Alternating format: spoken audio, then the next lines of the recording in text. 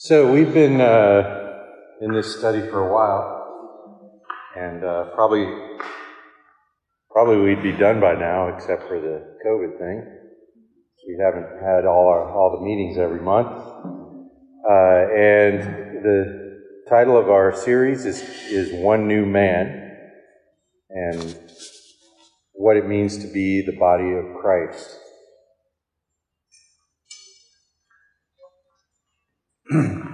And we've covered quite a bit of ground already. So in the outline is coming from a list of words or images or metaphors that the Bible uses for the church. And of course, church is one of those, and that's the English word. The word ecclesia or iglesia or all those words related to that is really direct. Well, the ecclesia is the Greek word, and it means a group of people who are called out to a meeting. So assembly is the basic meaning of the word church. We spent some time talking about the church as the assembly of believers. Then we talked about the idea of a body. So the church is a body, one body of Christ. We spent quite a bit I think we had 3, maybe 4 lessons discussing the implications of that term. And the emphasis is the new humanity that is created in Christ. We become one new man in the book of Ephesians. The book of Ephesians, by the way, is sort of critical to this whole discussion. And that also is where, one of the spots anyway, where we get the idea of the church as a family or a household. And we're going to actually look at that verse again today, but it moves into another image. But last time we talked about the implications of what if we're a family? If we envision the church as a family, it changes how we operate as a church and how we relate to each other in the church. I was in a conversation, I guess yesterday, and I had occasion to make this observation. There's a very strong tendency among Christians to think of the church as something you go to, as opposed to something you're part of. And these biblical images really kind of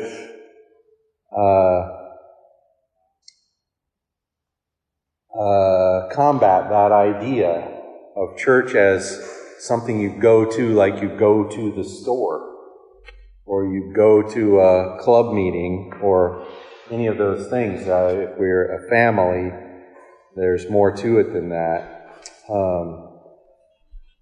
So today we're coming to another really interesting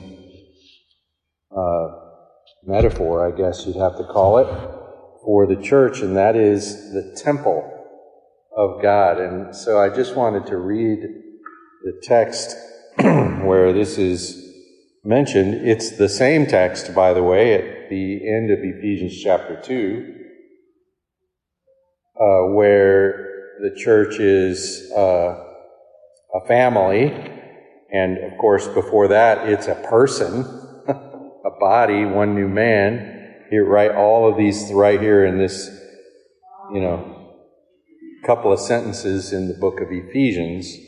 Ephesians 2 verse 19 says, "So then you are no longer strangers and aliens, but are fellow citizens with the saints and members of the household of God." So that's a family. Now, we've kind of skipped over one here, which is citizens, fellow citizens. And the Bible does use the idea of a nation to talk about the church, but okay. We're moving forward anyway. Built on the foundation, members of the household of God. Well, that word household can describe the church as a family, and he goes on in chapter 3 to talk about the whole family of God. But here he says, built on the foundation of the apostles and prophets, Christ Jesus himself being the cornerstone, in whom the whole structure, being joined together, grows into a holy temple in the Lord. In him you also are being built together into a dwelling place for God. That's like giving the definition of the word temple. A dwelling place for God by the Spirit. Okay, so here we have this image of temple. Well, we also have this in the book of 1 Corinthians, chapter 3. It's presented in slightly different terms, which we'll talk about. But in 1 Corinthians 3, verse 9, we read this, "For we are God's fellow workers," and we in this instance refers to Paul, Apollos, and Peter, the various leaders in the church. He says, "We are God's fellow workers, you are God's field, God's building." Now, he's not trying to equate a field with a building, he's just using two different images. And so in the paragraph leading up to this sentence, he's talking about how some of us planted, some of us watered, God gave the growth. So there, the church is pictured as a field. And then also God's building. From there, he goes on to describe that. "According to the grace of God given to me like a skilled master builder, I laid a foundation, and someone else, Apollos in particular, is building on it. Let each one take care how he builds upon it. For no one can lay a foundation other than that which is laid, which is Jesus Christ." Now this takes us all the way back to the beginning of the book of 1 Corinthians, where Paul is emphasizing, we preach Christ and him crucified. The focus of the church, and the reason he's writing the letter to the 1 Corinthians, is they've gotten their attention distracted from that focus on the gospel of Jesus Christ and him crucified. So the whole book of 1 Corinthians is really about that. And here he's saying, look, there's only the one foundation in the church, and that is Jesus Christ himself. And so here again, the church is being pictured as a building with Christ as the foundation. And we might say Christ and him crucified as the foundation. So a building that is not built on that foundation is not the church. So, he makes a point of this. He says, no one can lay a foundation other than that which is laid, which is Jesus Christ. So if we're grounded on something other than Jesus Christ and him crucified, then we've quit being a church. Well, anyway, then I'm going to skip over a section here, because it involves complication that I think would distract us this morning. But he says, do you not know, this is verse 16, that you are God's temple and that God's Spirit dwells in you? If anyone destroys God's temple, God will destroy him. For God's temple is holy, and you are that temple. Now, when this was written, there was still a temple in Jerusalem, a temple of Israel, but that temple was shortly in history to be destroyed, and God is in the process of making this new temple. And what is it made of? You, the church. And both of these texts picture the church as the temple of God. And we're going to talk about what a temple is and how are we functioning as a temple. So these two texts, though, they both use this image of a temple, but they do it in a slightly different construction, if you will. Now, Paul has written both of these texts. 1 Corinthians was written before Ephesians, just so you know. And some scholars observe a sort of development of this idea of the church as a temple between 1 Corinthians and Ephesians. I don't know that really matters too much to us. But in Corinthians, the foundation of the temple is Christ. The whole foundation of the temple is Christ. And the leaders, Paul, Apollos, and Cephas, or Peter, are pictured as the ones building on that. And the thing they're building is the church. And that grows into the temple of God, the dwelling place of God. In Ephesians, Christ is the cornerstone of the foundation. The apostles are also in the foundation. And the church is built on that foundation of Christ along with the apostles and prophets. Now, there's no need to see any conflict here. It's just the application of this image in two different ways. Christ, the cornerstone, is that part of the foundation from which the whole building is constructed and measured. You could call Christ the foundation of the foundation in that case. And so there's not really any necessary conflict here. So what we come to here is there's one foundation, one building, therefore one church. There's not lots of temples. There's a temple. Now, in Corinth, well, let me start in Ephesus. In Ephesians, this is the third image that Paul uses to emphasize the reconciliation of people together into this new people of God. And it's a reconciliation of Jews and Gentiles into one new community, if you will, of God. And so he's emphasizing the unity of the church. That's accomplished specifically in Ephesians chapter 2 by the work of the cross. So this is Jesus Christ and Him crucified. And of course he says the same thing in Corinthians. So the unity of the church accomplished by the cross of Christ. This emphasizes the unity of the church, the whole church, the universal, invisible church, the body of Christ worldwide. It's a unity between nations that had been divided and are now reconciled together in one in Christ. In Corinthians, the emphasis is a little bit more on Corinth, on a church.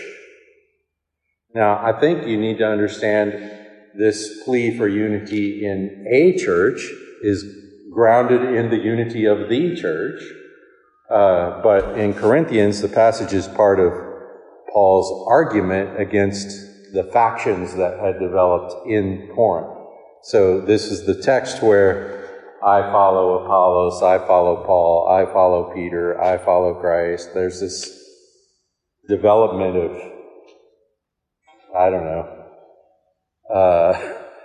factions. That's the best word for it, I guess.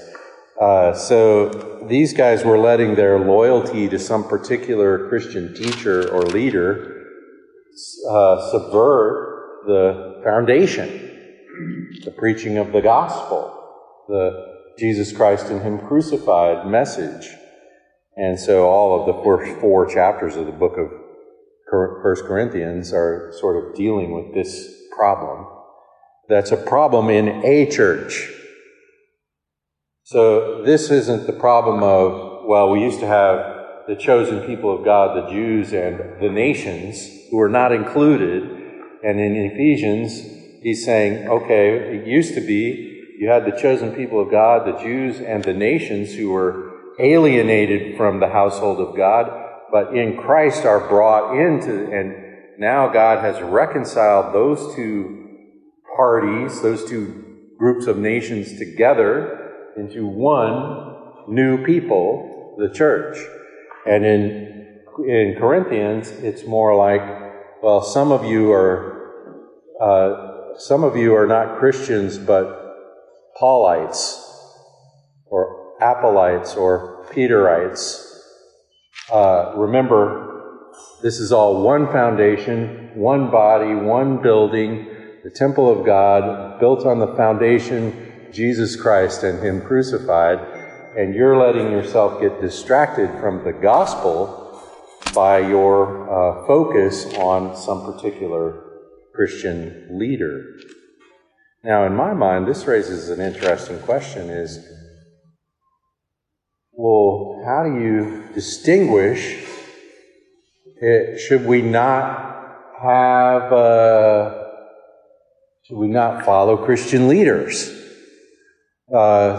So today you might hear someone say, well, I'm a Calvinist, or I'm a Methodist, or I'm a Baptist, or I'm a blah, blah, blah. Is there something wrong with that?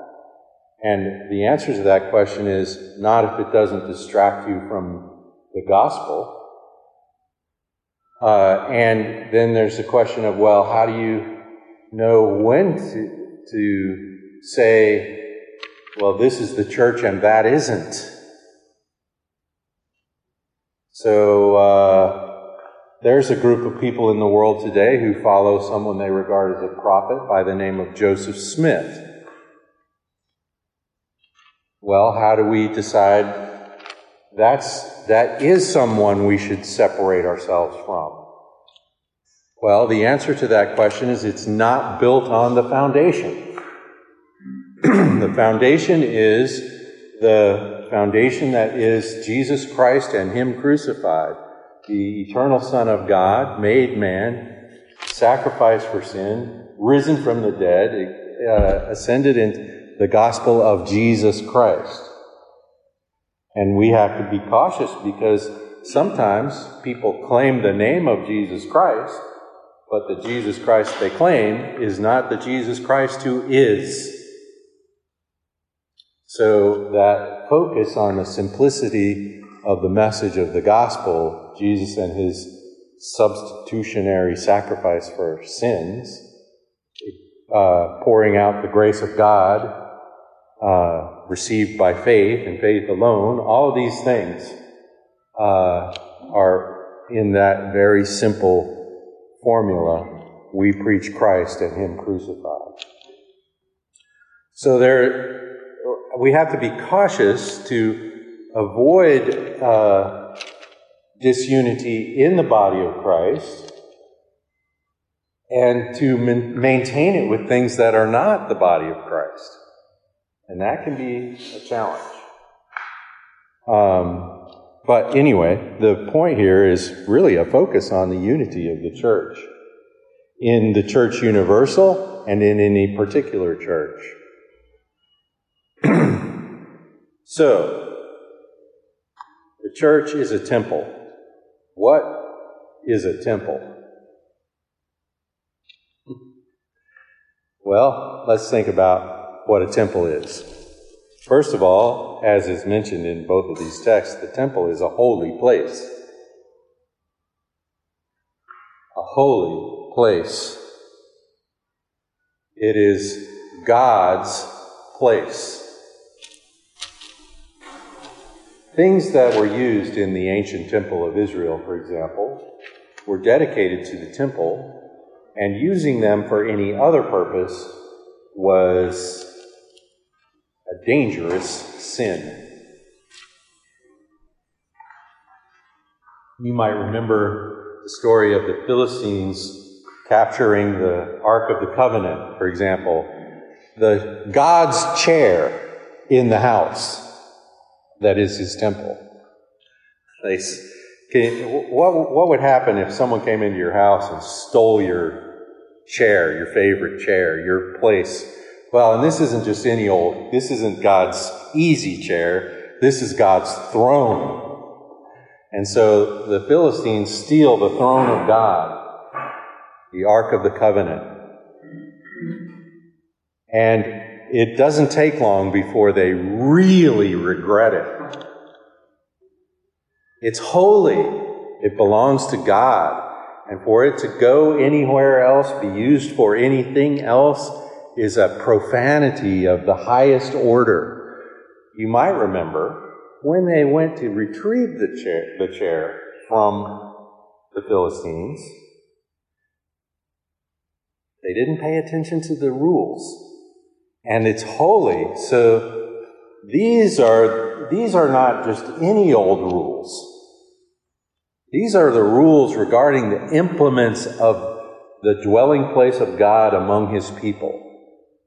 And so, because they didn't pay attention to the rules, they put it on a cart. Well, you're not supposed to ever put it on a cart. No one's supposed to touch it. And the scripture doesn't say, but they probably did touch it to put it on the cart. They just got a couple guys and they put it on the cart. Now it's on a cart. It's not supposed to be touching any carts. If it needed to be carried, and it did, it had little rings on the side of it. And the priests, and only the priests, no regular guy, so only people from the chosen tribe for the priesthood, the Levites, the priests, would get these long poles, and without touching it, they would put the pole through the rings, and that's how they were to carry it. All of this stipulated in the scriptures, the commandments given to Moses by God himself. Well, I didn't pay any attention to that. They just grabbed it and put it on the cart, and they were hauling it back to where it's supposed to be. And it's on a cart, so it's, bouncing down the road. Looks like it's going to fall off the cart. And this guy, I can't remember his name. Maybe one of you remembers his name. This guy reaches up to keep it from falling on the cart and touches it, and God has had enough. The guy drops dead on the spot. This got everyone to pay attention to the rules. And it got David, who was king at the time, scared enough to say, okay, just park it.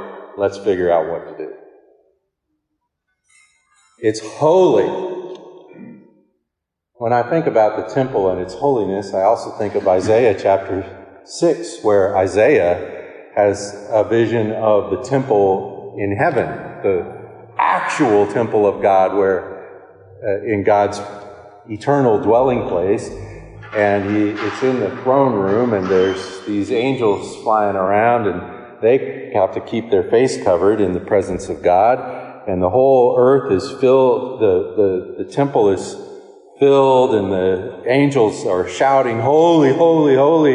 And Isaiah's reaction is, get me out of here. I can't be here. Get me out. I'm a man of unclean lips. I live among a people of unclean lips. There's no way I can survive in the setting of God's temple in his holiness. And so the temple is a holy, holy place. It's completely claimed and set apart to God, by God, for God. Well, what if we are that? What if the community of Christ is that? That's hard to even think about. But the temple is a holy place. The temple is a dwelling place. It is the place where God is present to creation.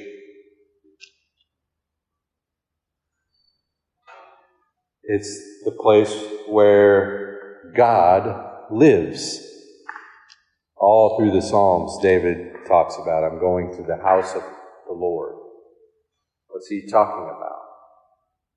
Well, he's talking about the temple.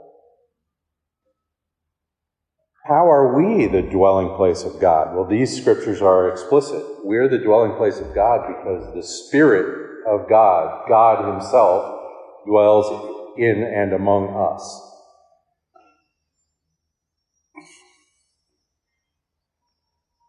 You know, every now and then, you should think about some of these things that you get used to as a Christian.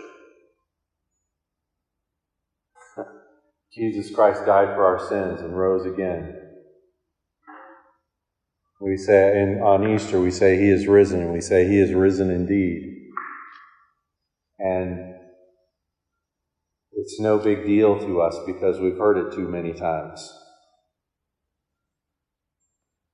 And in my estimation, the indwelling of the Spirit in the life of the Christian and in the life of the church is such a thing. We talk about it, and we go, yeah, okay, yeah, I've heard. Yeah, the Spirit indwells me and us. And we just need to stop for a second, every now and then, and go, wait a second. The living God, creator of all things, eternal one, actually takes up residence in you. What? And here, this is not about the individual Christian, this is about the church. The Spirit of God doesn't just indwell me and you and each of us, but He indwells the life of the one new man, the church. And in so doing, it is the temple of God, the dwelling place of God, the house of God. So when we come together in church, we are coming into the holy place of God. This room is not the holy place of God. We are.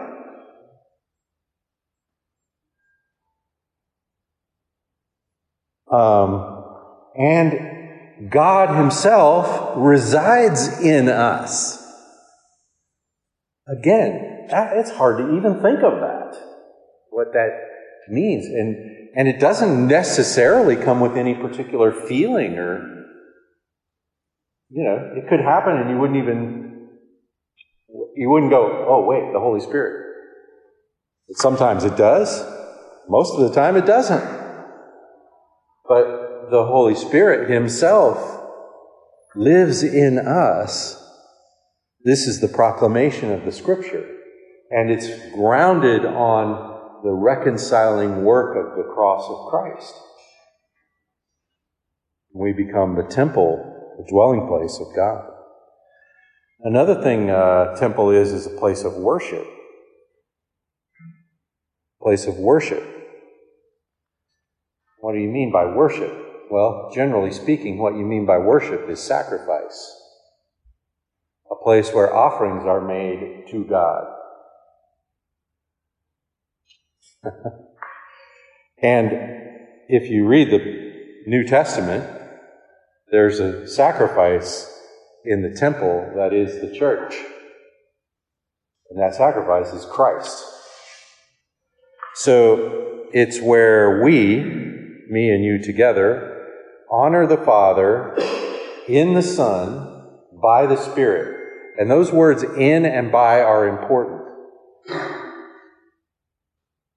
We worship the Father in the Son. And the question is, well, how do we worship the Father? We see the Father in the Son. The Son is the representation of the Father to us, and our representation before Him. But we worship the Father in the person of the Son. And how do we do this? How do us sinners do this? By the work of the Spirit in us. The Spirit dwelling in the life of the church worships the Father in the person of the Son. And so Christ, this ends up being very Christ-centered. Our vision of the Father is in Christ Himself. Well, also, we are led in this worship service by the Son. Who's the high priest of this temple? Well, just read through the book of Hebrews. It's repeated again and again and again. And I wanted to look at Hebrews chapter 2, where it's kind of summarized. Hebrews chapter 2.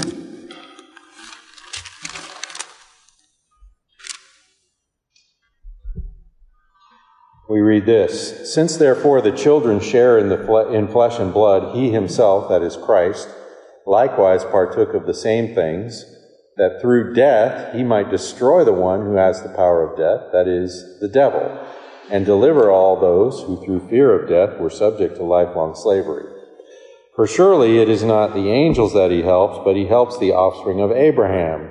Therefore He had to be made like His brothers in every respect, so that He might become a merciful and faithful high priest in the service of God, to make propitiation, satisfaction for the sins of the people. For because He Himself has suffered when tempted, He is able to help those who are being tempted." So Christ is pictured as the high priest that serves in this temple. And what is the sacrifice this priest offers in the temple? Himself. He's the atoning. He brings Himself. And again, I just read the book of Hebrews. Won't even take you that long. That's this whole part. One of the main themes of the book of Hebrews is Jesus is the great high priest. The sacrifice He brings is His own body. He brings Himself as our atoning sacrifice. And we worship following Him. In other words, like the congregation in the ancient temple, when the priest offers the sacrifice on their behalf, they are gathered to observe and glorify and honor and praise God on the basis of that sacrifice. And we are gathered and observing the sacrifice of Christ in the temple that we are. Now, we imitate His supreme act of worship. His supreme act of worship is His offering of Himself. And when the New Testament tells us what Christian worship is, what does it say we do? It says this: "I beseech you, therefore, brothers, by the mercies of God, that you present your bodies a sacrifice, alive." Present your bodies a living sacrifice, holy, set apart, and pleasing to God. The scriptures in the Old Testament use this word pleasing to describe the aroma of the sacrifice in the temple. Paul's using in Romans 12:1 the temple language. What's our service of worship? We present our bodies a living sacrifice to God, which is our, according to that text, spiritual service of worship. So we do a little version of what Christ did. What Christ did was to offer his body a sacrifice for sin. His sacrifice is atoning. Ours isn't. I don't make up for my sins by doing this. I simply adore and honor the grace of God received in Christ when I present myself a living sacrifice in worship before God. The temple's a holy place. It's where God lives, and it's where we worship, place of worship. It's also a meeting place. We gather. The church is a gathering. There's a lot of bad theology in contemporary Protestant theology that says stuff like, you don't really need the church. Well, of course you can be saved, and you are as an individual. But you are not saved apart from the rest of us. That's not a biblical understanding of the church. I have known people people who wanted to claim Christ and disregard the church. And yeah, that can be, but it certainly is not the image presented in the New Testament in the Scriptures. And so it's a meeting place. We are called to gather together in person. The Scripture, in fact, says, do not forsake the assembly of yourselves together. And then it says, like some people do. Don't do that, it says. Because there's something important about us together that is not achieved by each of us individually. So it's a meeting place. And then the last thing I wanted to say here is the people are the place. You know, in the Old Testament, the place was a place, a physical structure. Yeah? And the Israelites were called to gather at that place at certain times. Every Israelite in the whole wide world was supposed to come there at those times. Well, now the place is us. So one of the interesting features of this is, wherever you are, we are.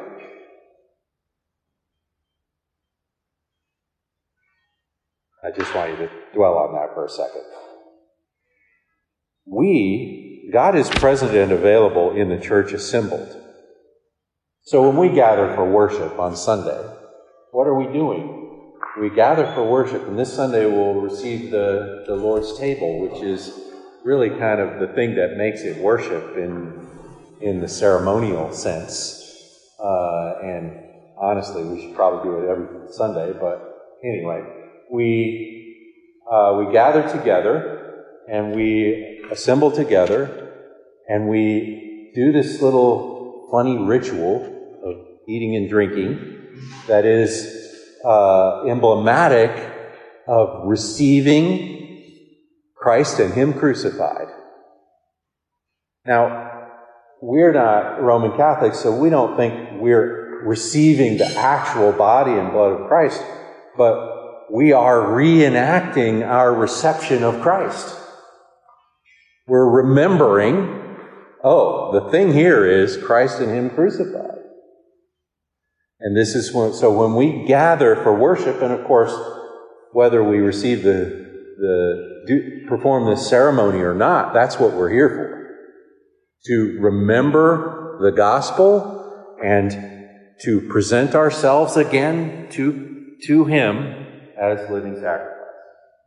This is our spiritual service of worship. It's why we're here. And so we gather. We become the temple, the embodiment of God in the world. He said in Matthew, where 2 or 3 are gathered in my name, I'm there.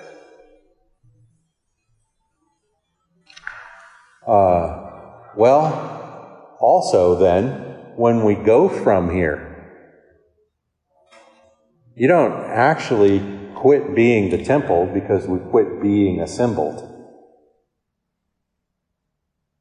And so you wherever you are, we are. In this idea of the temple of God, the body of Christ, the church. And so, you are holy. A holy place, a dwelling place, a place of worship. When someone meets you, they ought to be meeting Jesus Christ and Him crucified. And that's not just about what you say, of course. It's about who you are and how you conduct yourself and how you exhibit the character of Christ and the love of Christ, especially in the world. The people are the place. So you have this gathering and this expansion. My former pastor used to say, when people said, what's the evangelism program of the church? People sometimes ask you that.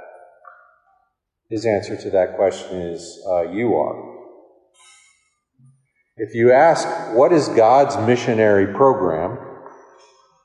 The answer is the church. And the church mobilized into the world. So there's a Christ embodied dwelling in us, in the temple. I think we forget about our holiness. That's easy to do because you get in the world and man, the world's a giant distraction place. We forget our foundation in Christ.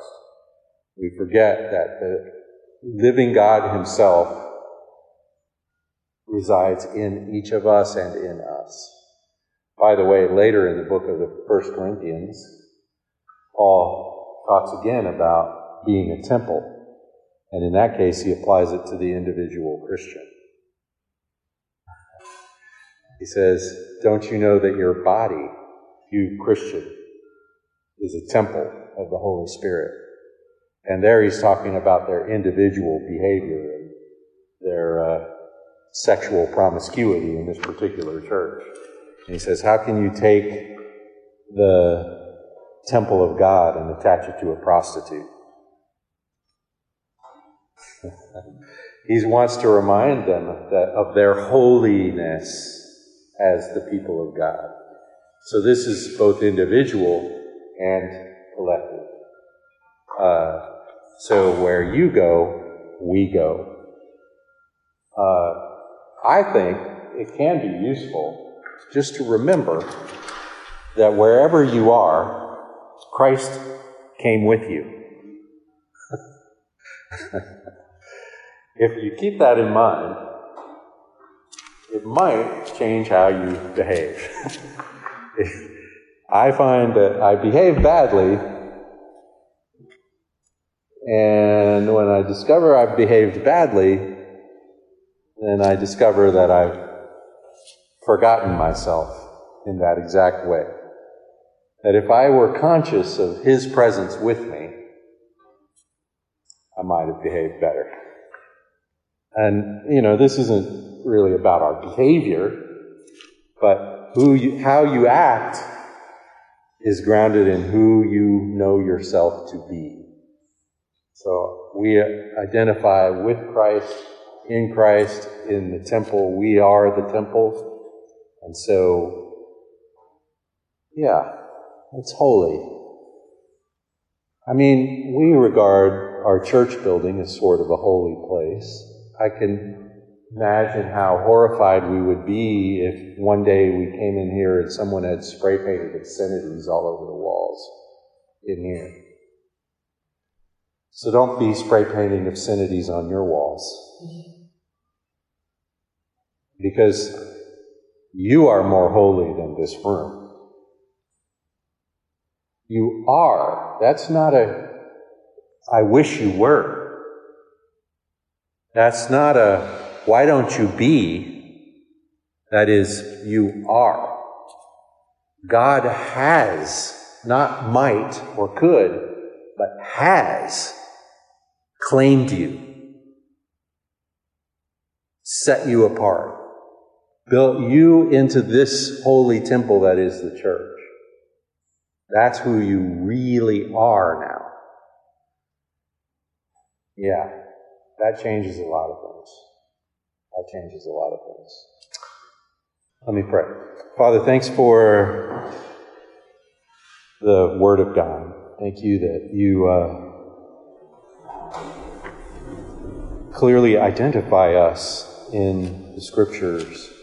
Lord, help us to focus and maintain our attention on Christ and to live as the temple of God in this world together, to encourage each other in this, and to reflect who you are to each other and to the world around us. And we thank you for the privilege. We pray in Christ and by the Spirit. Amen.